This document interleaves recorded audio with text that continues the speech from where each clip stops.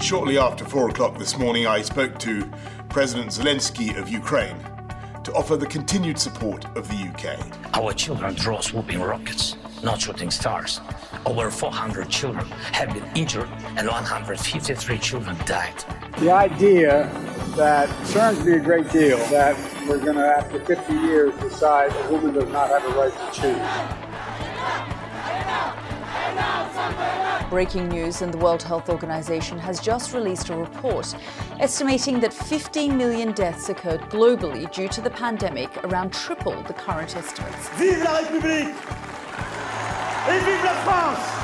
This is now a Global North Greenwash Festival, a 2-week-long celebration of business as usual and blah, blah, blah.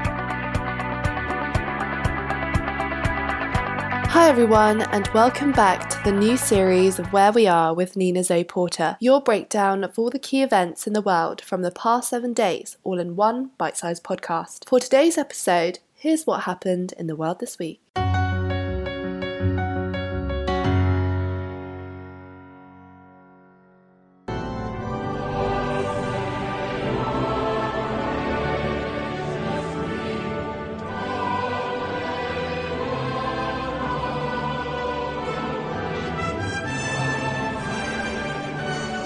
This weekend saw the Platinum Jubilee celebrations commence with the traditional Trooping the Colour parade.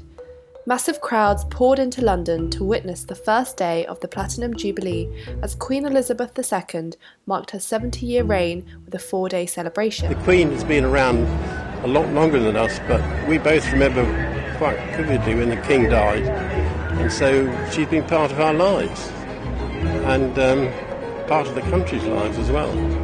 And so we really had to come to this. This is the last Platinum Jubilee there will ever be. The Queen also attended a beacon lighting ceremony on Thursday, but was then absent from much of the schedule after the palace confirmed that the 96-year-old monarch experienced discomfort during Thursday's proceedings. On the balcony of Buckingham Palace, the Queen was seen with a walking stick for support and was joined by her cousin, Prince Edward, the Duke of Kent.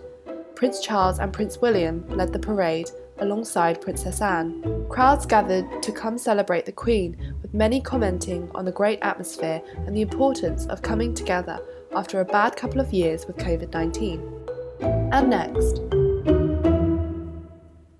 In the Washington Post online edition, quote, "I spoke up against sexual violence and faced our culture's wrath. That has to change," end quote. Do you find that Mr. Depp has proven all the elements of defamation? Answer, yes. Has Mr. Depp proven, by a greater weight of the evidence, that, question, the statement was made or published by Ms. Heard? Answer, yes. Question, the statement was about Mr. Depp? Answer, yes. Question, the statement was false? Answer, yes. Following a 6-week trial, actor Johnny Depp won his libel case over an article in which his ex-wife Amber Heard said she was a victim of abuse. The jury awarded Depp $10 million in compensatory damages and $5 million in punitive damages. The jury found Amber Heard's statements about her marriage were false and she acted with actual malice.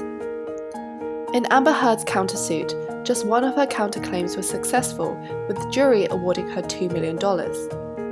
Over 6 weeks of trial, long before the jury returned its verdict, a consensus was established online that Amber Heard was lying. In response to the verdict, domestic violence experts like Dr. Nicole Badera have said that they fear the intensely negative response toward Amber Heard will have repercussions far beyond the trial. Many warn that the online abuse she suffered will have a chilling effect on survivors, deterring some from reporting their stories of abuse. Others say this may take a blow to overshadow the Me Too movements.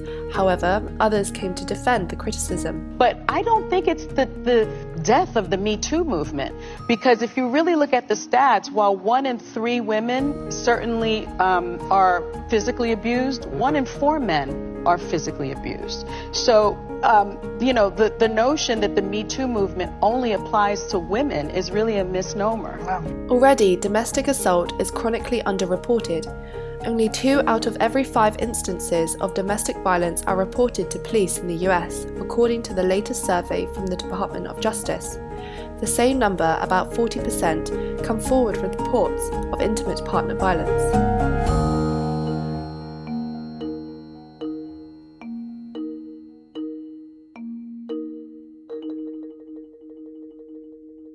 We'll be back with a third story from the world this week after this short break. Every day, we read or hear news reports of anger, distrust, and division. America is deeply polarised. On Let's Find Common Ground, listen to the opposite.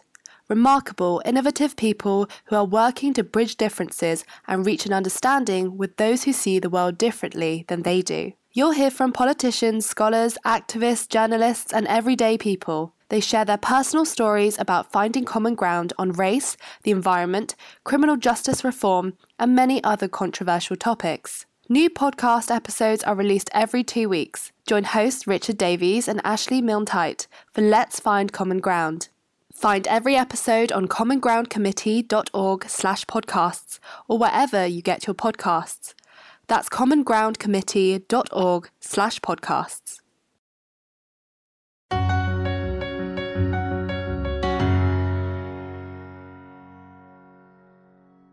Sorry, and they haven't let us in. So how long have you been waiting here? 2 hours. Inside the stadium, they're blaming fans for getting here late. But that's a lie. That's a lie. I was at the station at 6:30, and it's taken me to get here 3 hours to get here from the station.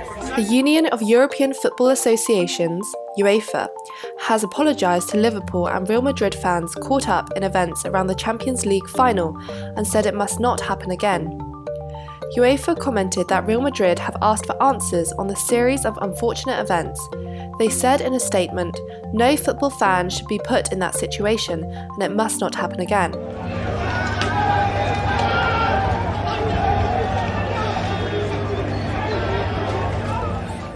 In a statement, UEFA said, UEFA wishes to sincerely apologise to all spectators who had to experience or witness frightening and distressing events in the build-up to the UEFA Champions League at the Stade de France on the 28th of May 2022 in Paris, on a night which should have been a celebration of European club football. French President Emmanuel Macron said ticket holders who were blocked from entering the stadium by security staff must be reimbursed as fast as possible. Macron said, "I have a thought for the families who have been pushed around, who have not been able to access the seats they paid for. I have asked the government to clarify what happened, to determine the responsibilities and to explain them in detail to our compatriots, the British and the Spanish."